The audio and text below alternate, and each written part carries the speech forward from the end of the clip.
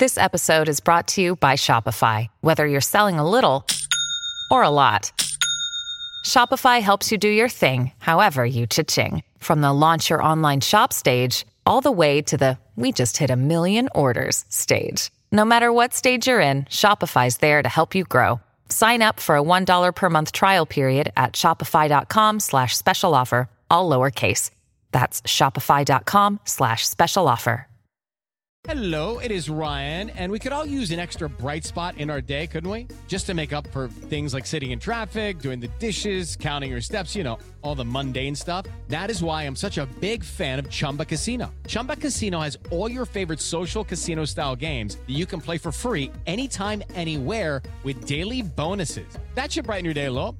Actually, a lot. So sign up now at ChumbaCasino.com. That's ChumbaCasino.com. No purchase necessary. VGW Group. Void where prohibited by law. See terms and conditions. 18+.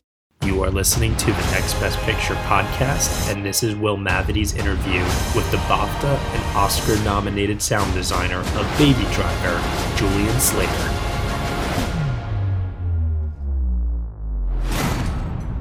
Find something funky on there.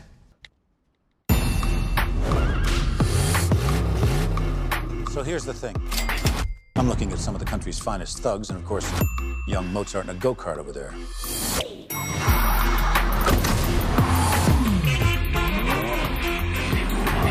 People love great bank robbery stories, so let's give them something bold and brazen as to talk about over their lattes. What's you listening to? Oh, let me check. Tequila.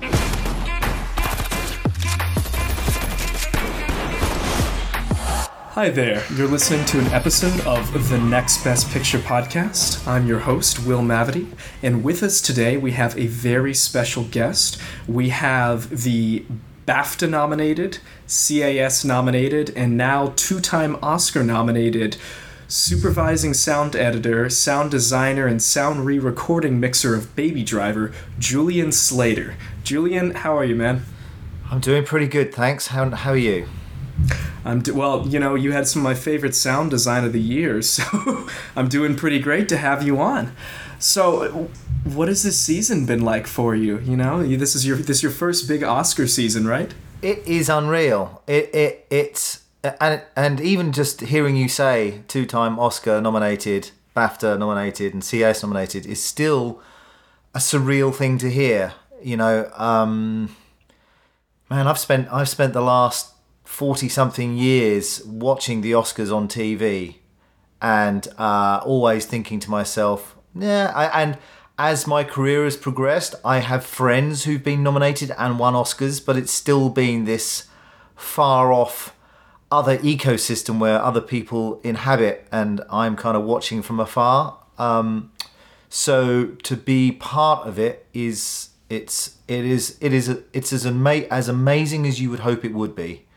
For anyone who's wondering what being nominated for an Oscar is like, it really is. It's just like there's such a great kind of outpouring of goodwill and love from people from my current and my past days who kind of contacted me to say well done. So it's lovely. So that actually brings me to my first question. Kind of tell us a little bit about your past days. How did you find yourself as this now acclaimed sound mixer and sound editor? So, I've been doing this for about 24 years in total. I live in Los Angeles. I've lived here for, we'll be coming up for 5 years in July. Prior to that, I've spent my pretty much entire working life in Soho in London. I always knew I wanted to get into sound. I was one of these kind of kids who would do tape-to-tape, cassette deck kind of pause button editing and do little radio shows with my friends and, always be involved with sound. And, I grew up with a pair of Sony Walkman headphones on my ears, in the days of cassettes. So I've always loved music. So you're a real life Baby Driver. Real life Baby Driver. So I always knew that I wanted to get into a sound, and I originally trained to be a studio recording engineer. So I spent a year learning the technique of miking up drums and all that kind of stuff. And I kind of got sidetracked into TV and the film world, and which I'm obviously very glad I did. And just a very quick potted history. I went to work at a company called DeWolf Music Library in London and worked there for a year and a half. And then at the age of like 21, 22, I started a company called Hackenbacker, which was a post-production facility.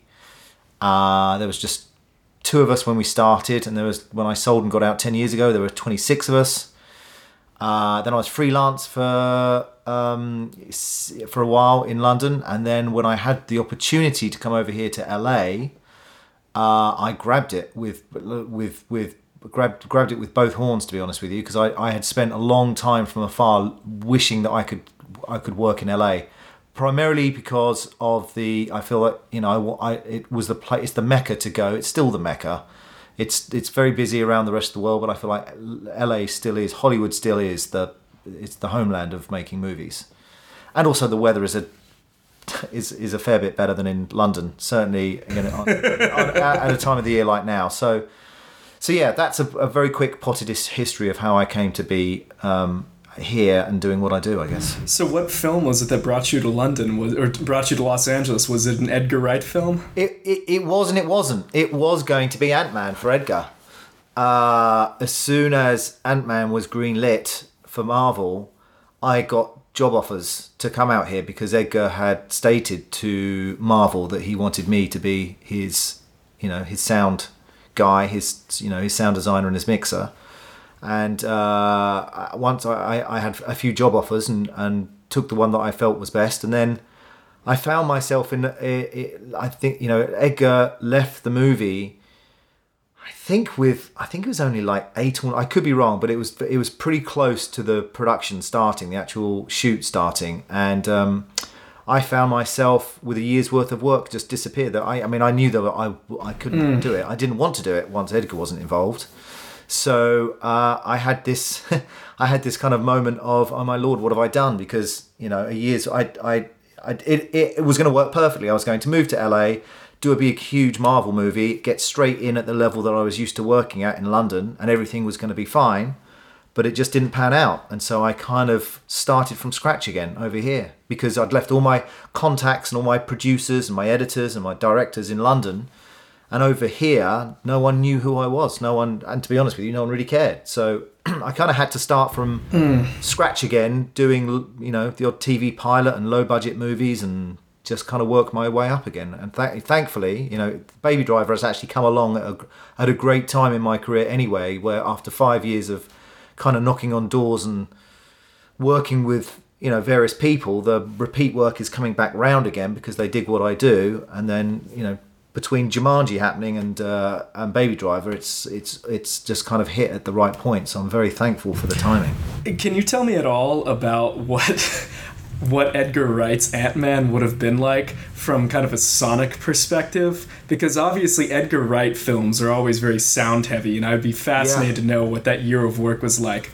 Yeah, well, I have not watched I'm sure the Ant-Man that came to fruition is not only a great movie but a great sounding movie because I know the guys that do it. But what I can tell you is that Edgar had even gone into research about how if you have an eardrum that is the size of an ant's eardrum, how everyday sounds in our real world affect how you perceive things. So yeah, it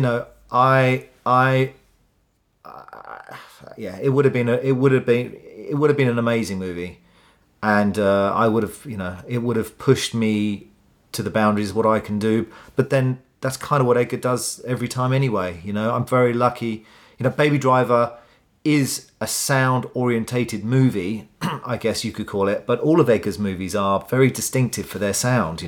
He's a director who, as I've just said, he thinks about sound at the script stage. He's aware of the power of what sound is capable of bringing to the table with regards to making a movie. So every time I do a movie with Edgar, and whatever his next project will be, I know that it's going to be something that I'm going to get really excited about because of the potential that he allows me to explore.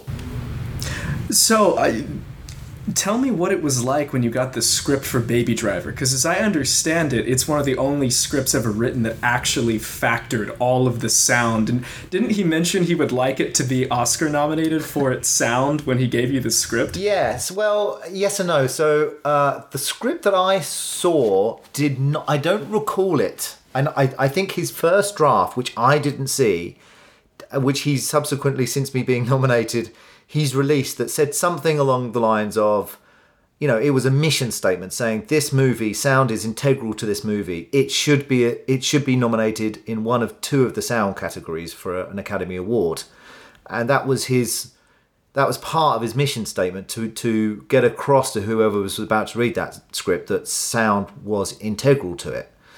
The script that I read did not say that on there, quite thankfully, because I would have just felt this incredible pressure to get nominated. You must be nominated. Exactly. You know, he first told me about it when I saw him kind of socially, and I knew the kind of the genesis of what it was going to be. But the thing that he sent me was actually an iPad app. He had an iPad app designed that was the script and also played the music at the same time. So as you turned over the page, so for example, if you were reading the section that's the Harlem Shuffle one-shot tracking shot that, you know, as he's going to get the coffee at the beginning of the movie, that was playing the Bob and Earl Harlem Shuffle track out of the iPad, and even had some temp sound effects, like some temp footsteps walking in sync to the music. So yeah, he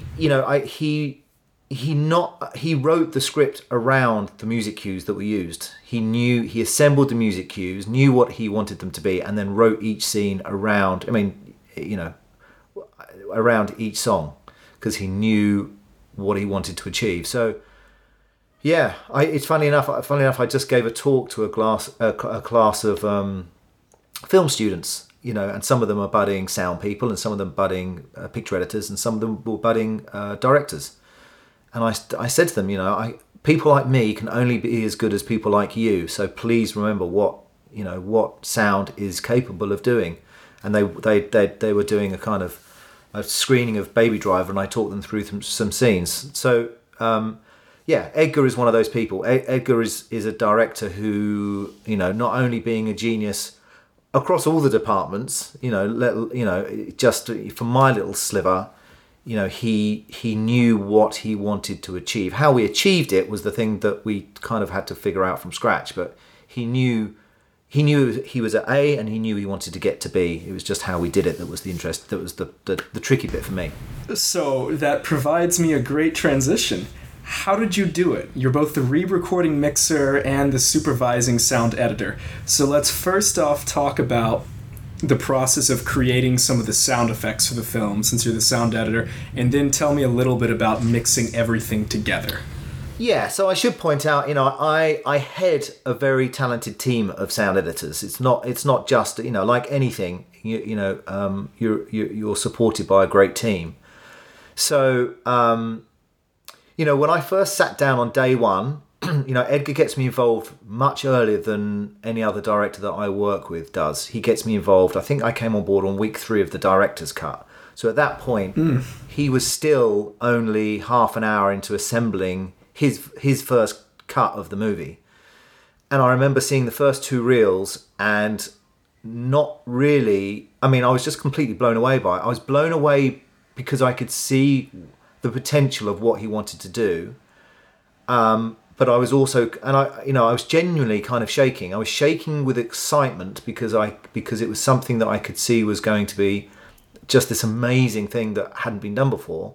But I was also shaking with nerves because I didn't know how to do it. Because for as much as you see that is in sync with the movie, well, I mean, there's a whole variety of things. So going back to your original question, as the sound editor, you know, it's the job of assembling the myriad of layers of sounds, and in this movie to try and syncopate as much of those sounds to the music at that given point that you're watching.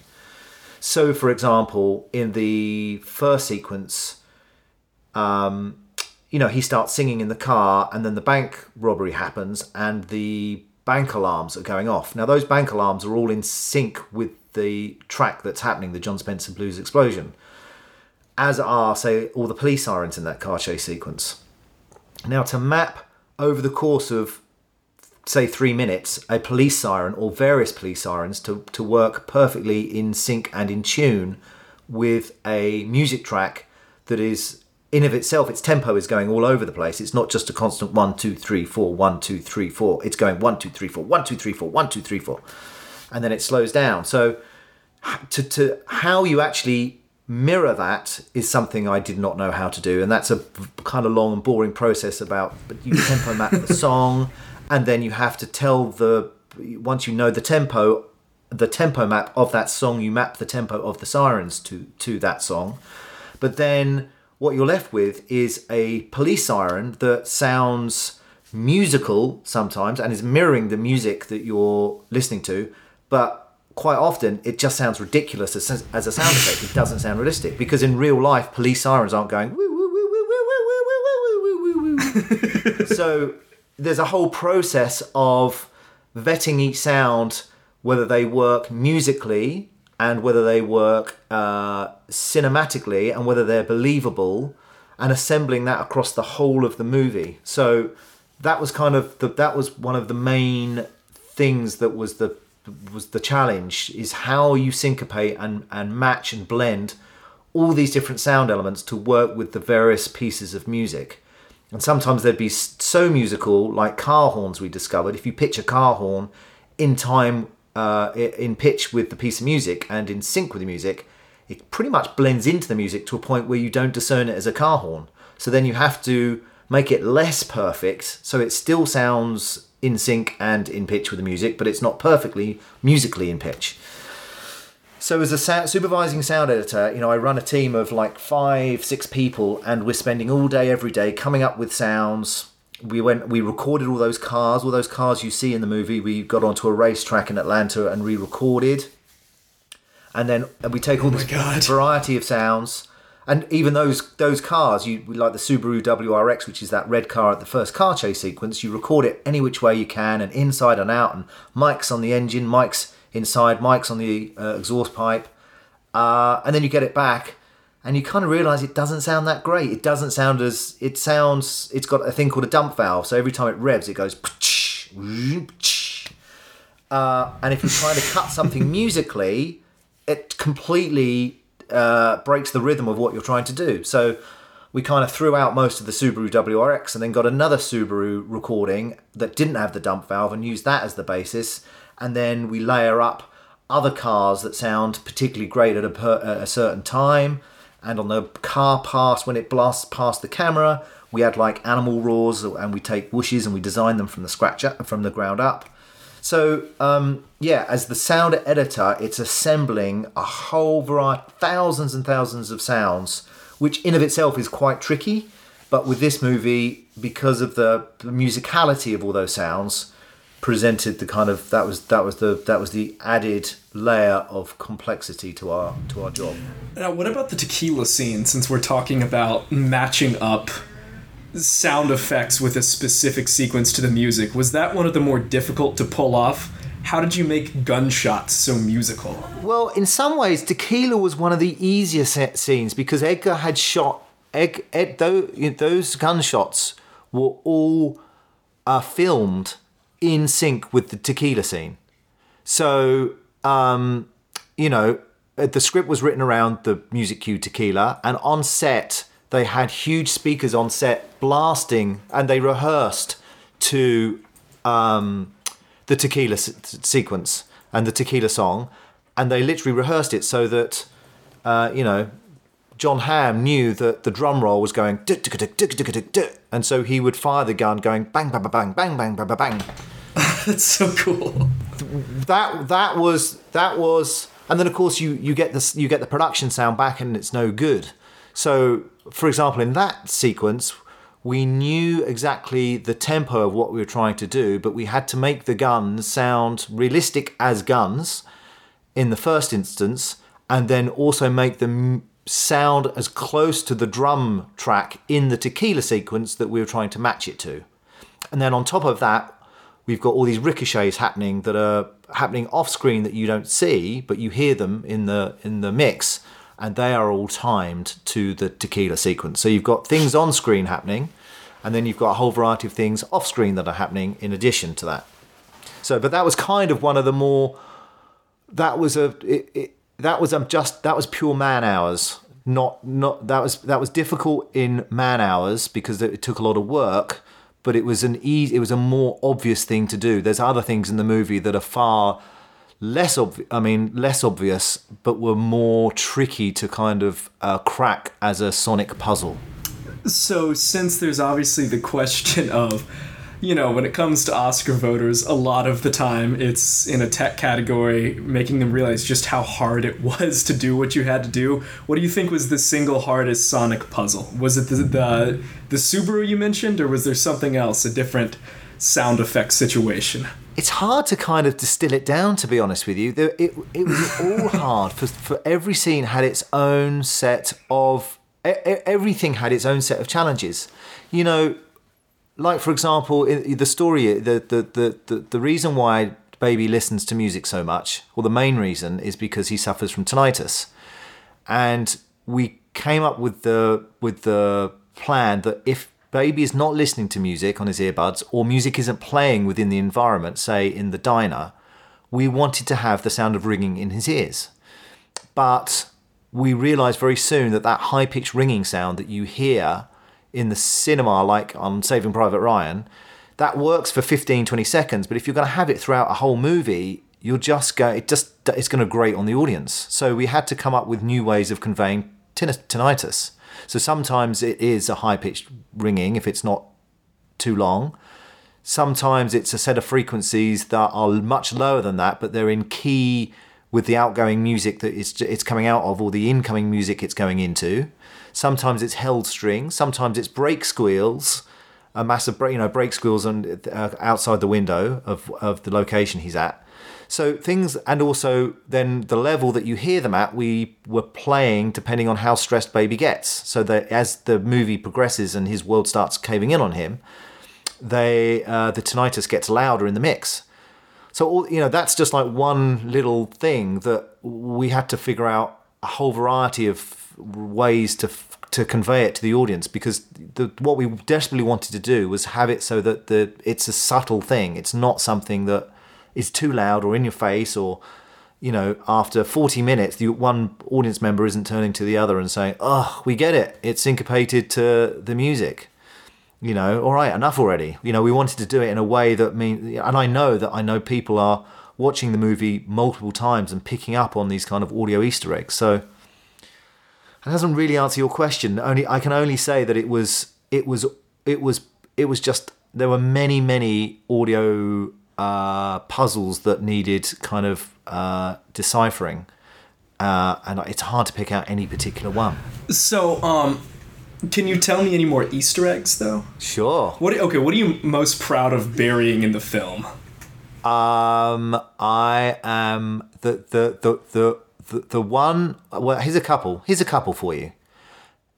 Every car pass that you hear outside, let's say they're in the diner, or Doc is speaking to Baby at his apartment in the lobby, but when he's waiting for the elevator, or in fact any car pass in the movie has been edited and laid to work in conjunction with the dramatic event that is happening at that time.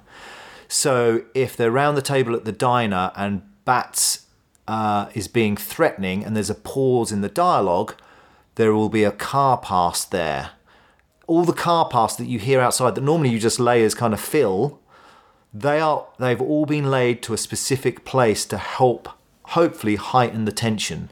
And the more tense the scene is, the lower register of the actual car. So, for example, a truck pass that sounds boomier and lower, has got lower end to it, more bassier sound to it, will be happening when things of particular threat are happening. If Baby's just trying to think of an answer, to speak to say something to someone, there will be a car pass that will be a lighter shade of a car pass. So that's the first thing. There are car pass laced within the movie that are all timed to specific things. So cool.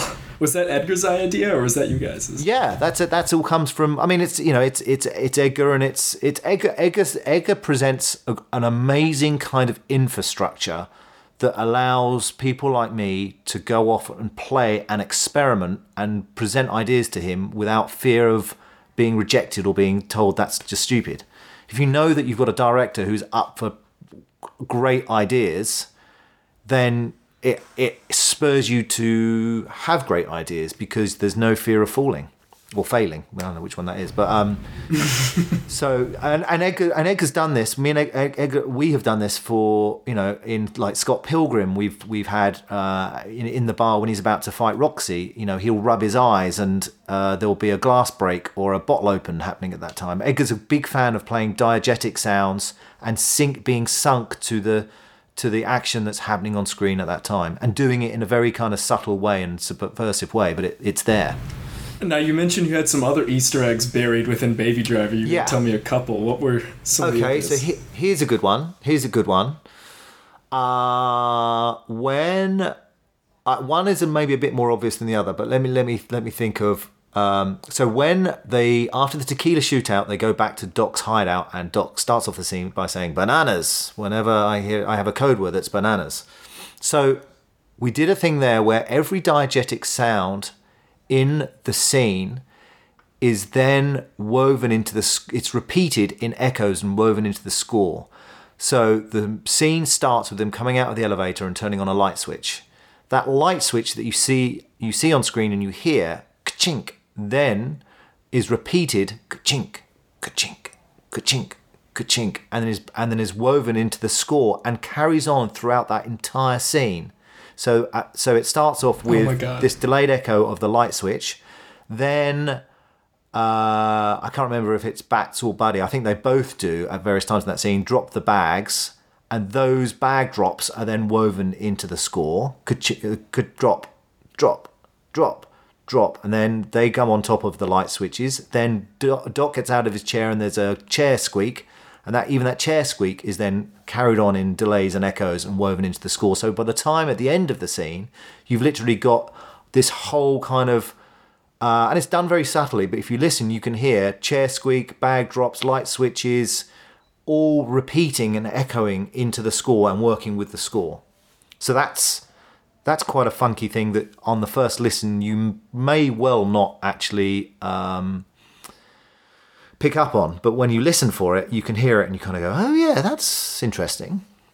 So there's one, and then that's so cool. Actually, in the tequila scene, when they drive away, they get into a car and they come on, baby, let's go. They drive away. As they drive away, you see the car driving away, and it drives through a puddle, and that puddle splash is in time with tequila. The puddle splash goes splish splash. And it's right on the dun-dun of the music. So there's one that I don't think I've ever told anyone about. So have a look and a listen for that when you next watch the movie. I will revisit that. That's awesome. Yeah. I think in fairness, I'm the only person who knows where every one of those Easter eggs are. Edgar knows a lot of them. My team know a lot of them. But as the person who coalesces everything, I think I'm the only person who knows where everyone is. So I'll take those secrets with me to the grave. Now I'm going to have to compulsively rewatch the film like it's the Zapruder tape or something, just to find all these details. Now, what were some of the weirdest methods you used to create sound effects? You know, you mentioned lion roars in cars. Did you use any other just bizarre things for stabbing sound effects or anything like that? Yeah, I mean, the process of what I do as a sound designer is not an exact science. It really is a question of throwing paint at the wall and seeing what sticks. So take a whoosh for a car past. You can start off with the most kind of mundane sound like a lion roar, and then you could put it through a tremolo effect. So you get a lion roar that instead of just going roar, it's going roar, roar, roar, roar, roar. And then you try and Dopplerize it, so it's going roar, roar, roar, roar, roar. By taking the pitch and you pitch it down, as the sound progresses. So you've got rather than it being a constant pitch like roar, it's a roar. So the whole thing is that every sound is manipulated in some way, shape, or form.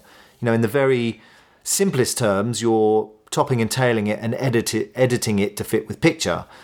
But every sound is customized to some degree with regards to putting it through a whole stack of software plugins. So you've got something that's adding the tremolator effect, and then you're pitching it down, and then you're kind of stretching it or shrinking it time wise, and EQ and compression, and there's a whole variety of things, and it's an experiment. Each time you take a sound, you may have a rough idea of what you want it to do, but it really is just up for experimentation, and quite often it's the things that you don't expect to work that do work. I cannot imagine the man hours something like that would take. Were there any songs that Edgar had in mind that you guys worked to cut to the beat of that didn't make it into the film? No, thankfully. That was the one luxury we had, because obviously if you've got a car chase sequence that's lasting 4 minutes and you're gonna pin all those sound design elements onto that piece of music, if that piece of music is changed, it's a lot of work. But we knew that because Edgar had cleared all the music cues even before the shoot, nothing was changed. I know there were music cues prior to the shoot that he couldn't use, and most of them were kind of like hip-hop tracks where they had sampled something and they actually hadn't got clearance to use it. So therefore Edgar could not use the piece of music because it contained an uncleared sample.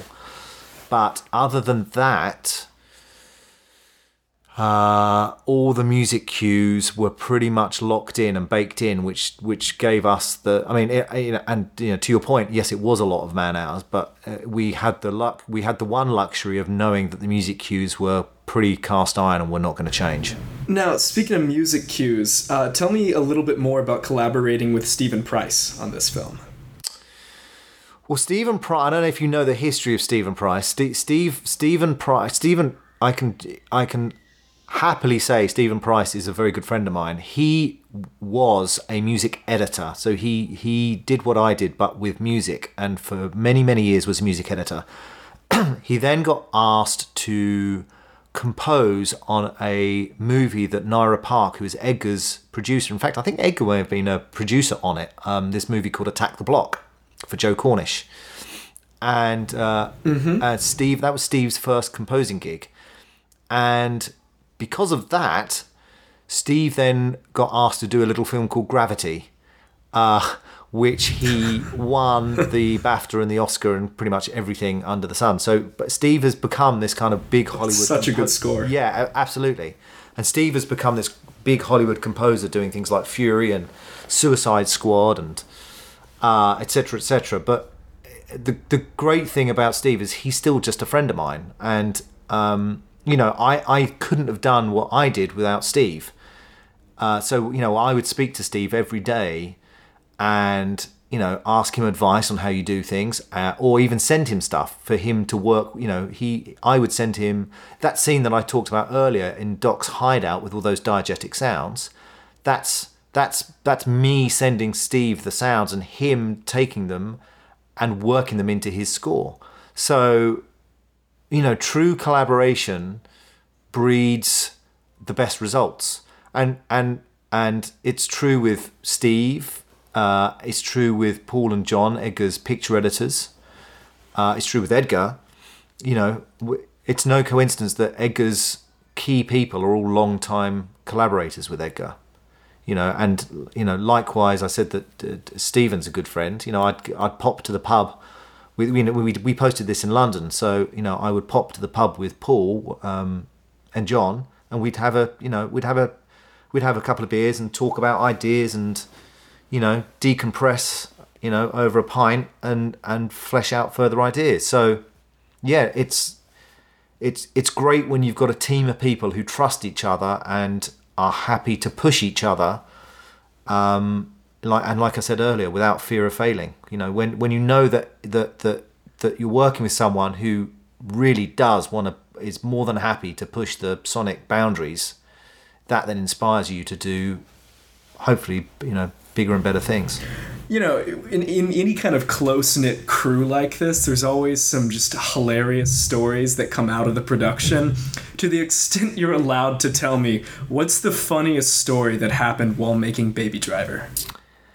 The funniest story that happened whilst making Baby Driver?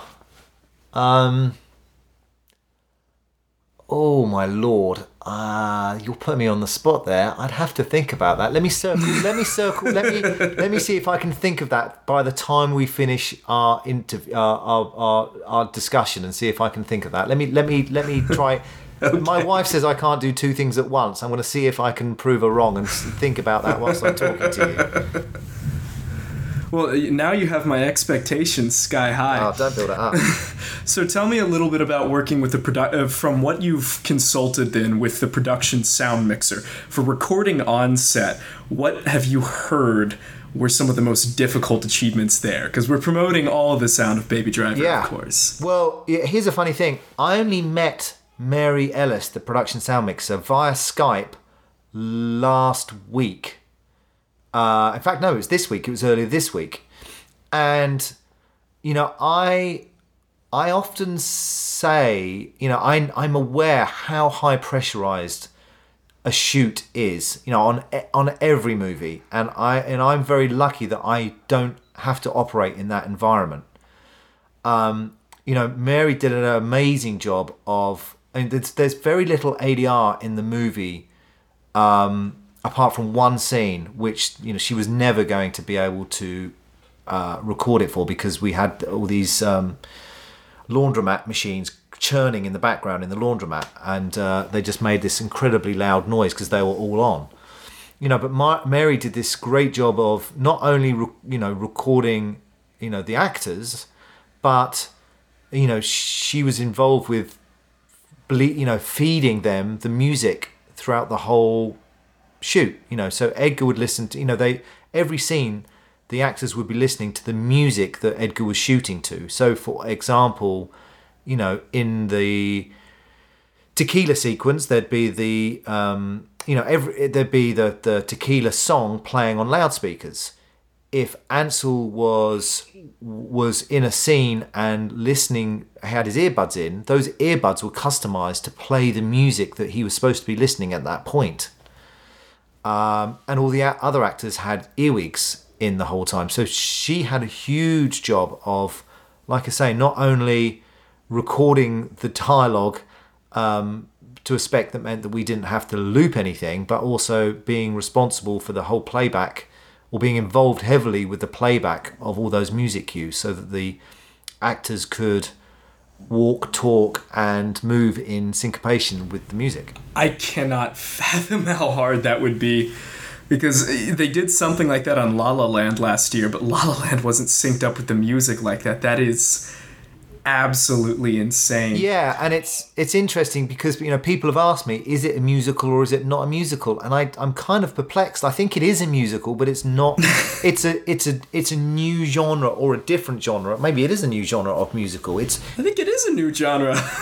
I've never seen people's heads get blown off in my musicals. Well, exactly. I mean, nobody breaks out in song, but everything is choreographed to the music that is playing, even to the point of, we've delved into a bit of that, in our discussion today. So someone described it as Car Land, which I thought was funny, a little play on La La Land. So I think that's a nice description to kind of, if you want to try and pigeonhole it, that's what I'd go with that. You should have petitioned Edgar to rename the film that, in light of La La Land being such a big hit last year. Did you, were you involved in the Is It Slow song that plays over the end credits? No, sir. That is a Canadian DJ by the name of Kid Koala. So he's done a few things for Edgar in the past, and all those mixtape things are done by Kid Koala, and he did them prior to the shoot.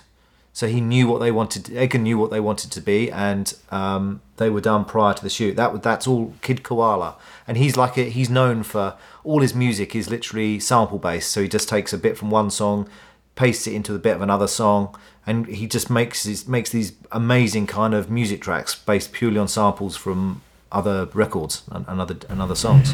Now we're getting towards the end here, so there's only a couple questions I want to ask you more. Sure. First off, what is one thing that you wish people would ask you more often about your work as a sound editor / re-recording mixer, and specifically about this film? What have you not been asked that you would like to tell somebody about on your press circuit this award season? I put you on the spot again.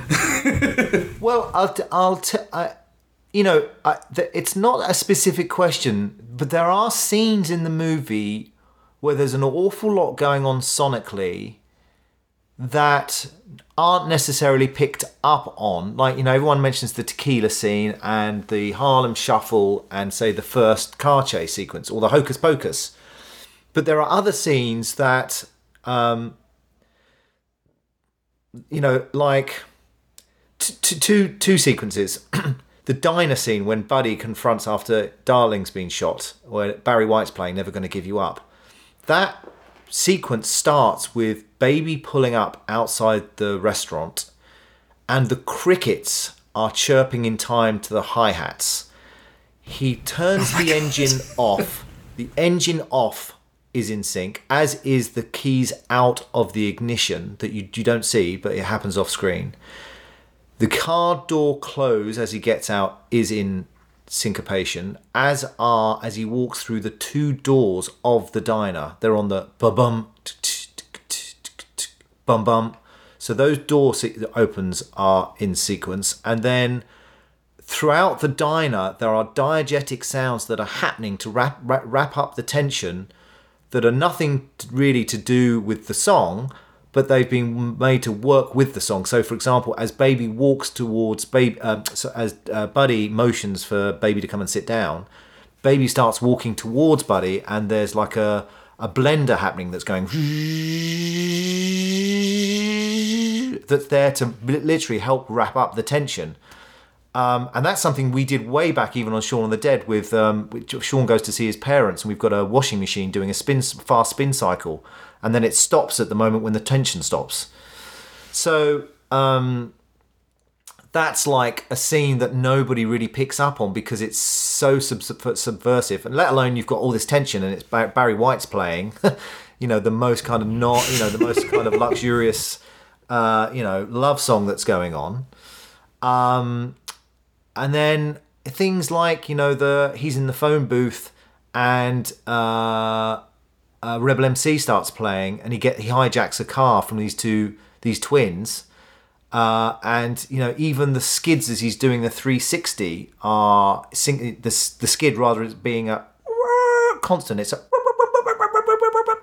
and the skid is happening in tempo with the track. So the track's going down to get down, get down, get down, down to get down, and the skid's going. So yeah, there are standout scenes in the movie that people think are the only scenes where this kind of sonic patchwork quilt is happening, but it's not. It's throughout the whole movie. That's all. The diner scene particularly, I had no idea. I have to rewatch this film now because this is gonna blow my mind in a rewatch. Yeah, and there's also the car passes are heavy trucks, so they're low bass resonant sounds that get through that music cue. Like she goes to pick up the coffee pot and there's a truck that goes past right when she picks up the coffee pot. So yeah, it's nothing is in there by accident. Normally what you do is you kind of okay, here's a scene, here's a diner, let's find a track with some cars going past outside and we'll lay that, and that will give a flavour of some cars going past. But that's not the case on this movie. Every single car past, every single sound has been laid either to work with the music or with the drama of what's happening. That's so cool. Since we are an Oscar podcast, and I have to ask, you've thoroughly convinced me that Baby Driver deserves to win sound mixing and sound editing, but what were some of your other favorite achievements in sound from last year? Well, I've been very careful not. I mean, here's what I think. I mean, I would love obviously to win. I don't. We'll see. I can't even mentally go to that place. I deliberately, and I know the guys who, both the sound supervisor and the mixers of Blade Runner, and I saw them at the nominee luncheon on Monday, and I said to them, I'm not going to say to you what a great job you've done, because I've deliberately not watched your movie, because I'm sure they've done a great job. It's hard because there are so many great sounding movies, there are so many great sounding movies this year.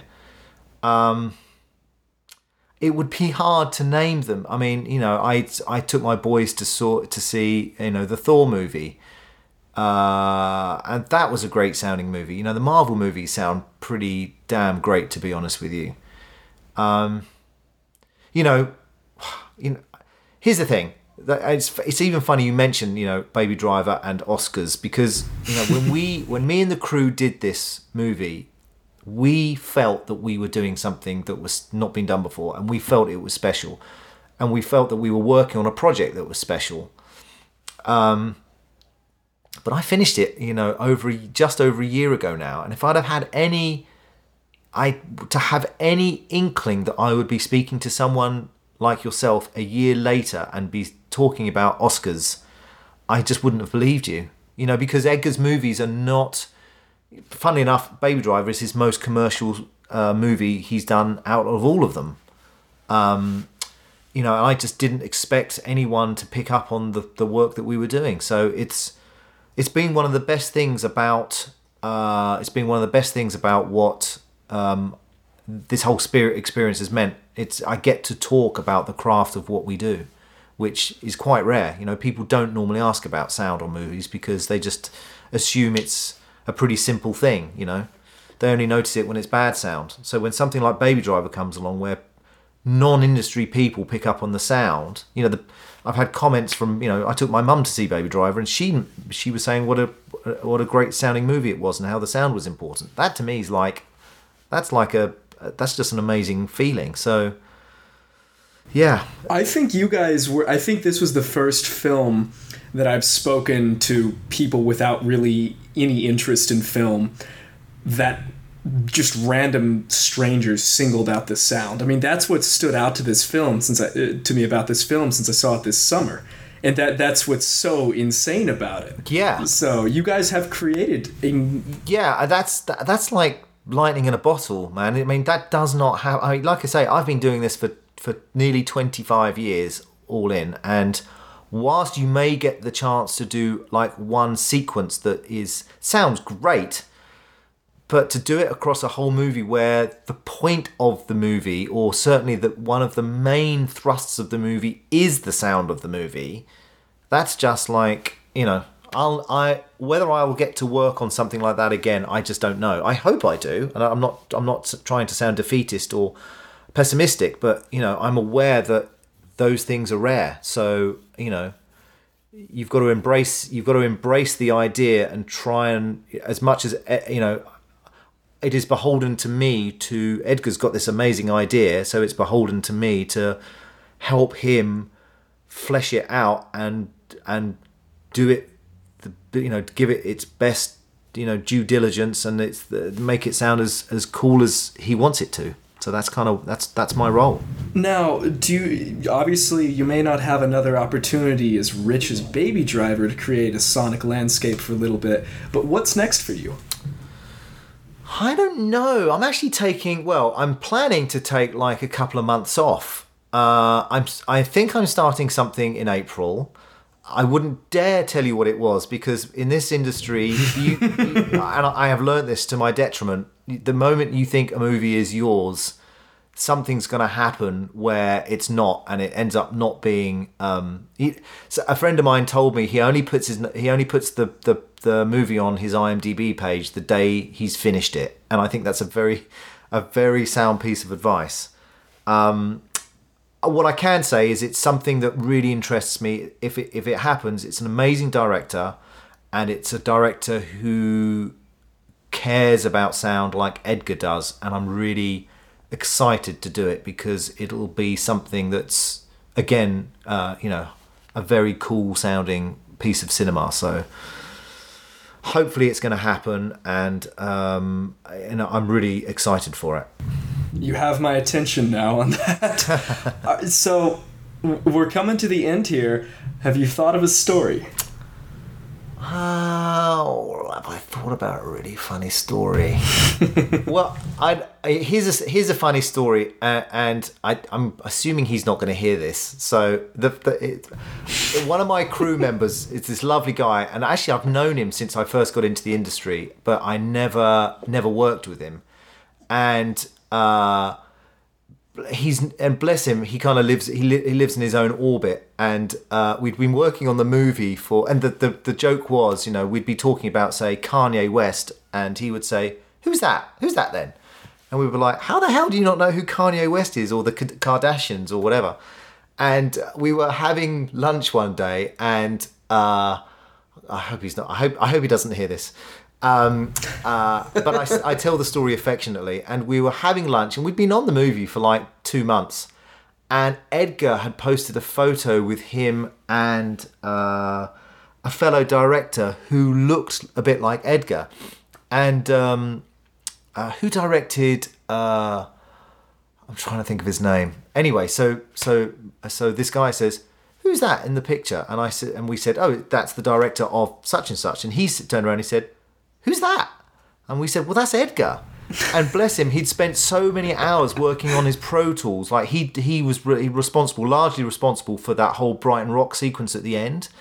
And bless him, he'd spent so many hours working on the sequence, like literally getting in at 8 in the morning and leaving at 8 at night, that he'd never actually met Edgar. He'd no idea who our director was, and it was funny that not only does he not know who Kanye West was, but didn't know who Edgar Wright was, but he was working on an Edgar Wright movie. So I don't know. You can be the judge if that's funny or not, but it was telling. That's pretty funny. It was telling of bless him, how in his own world he is, but also how hard he was working, that he didn't actually, he was just so in the zone and working on that end sequence that it took up all of his brain space. Well, I have taken enough of your time, so I just want to say thank you again for coming on the show, and I wish you the best of luck this March, and of course, since you're a Brit, this February with the BAFTAs as well.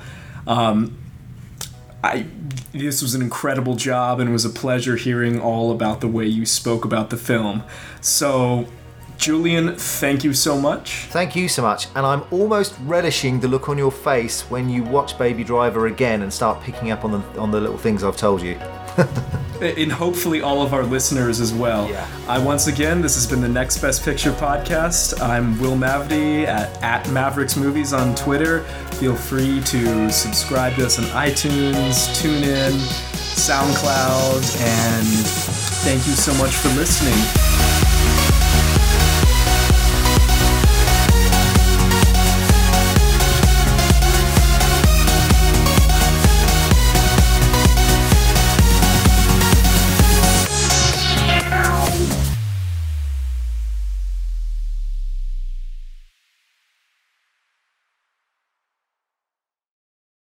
Judy was boring. Hello. Then Judy discovered ChumbaCasino.com. It's my little escape. Now Judy's the life of the party. Oh, baby, mama's bringing home the bacon. Whoa, take it easy, Judy. The Chumba life is for everybody. So go to ChumbaCasino.com and play over 100 casino-style games. Join today and play for free for your chance to redeem some serious prizes.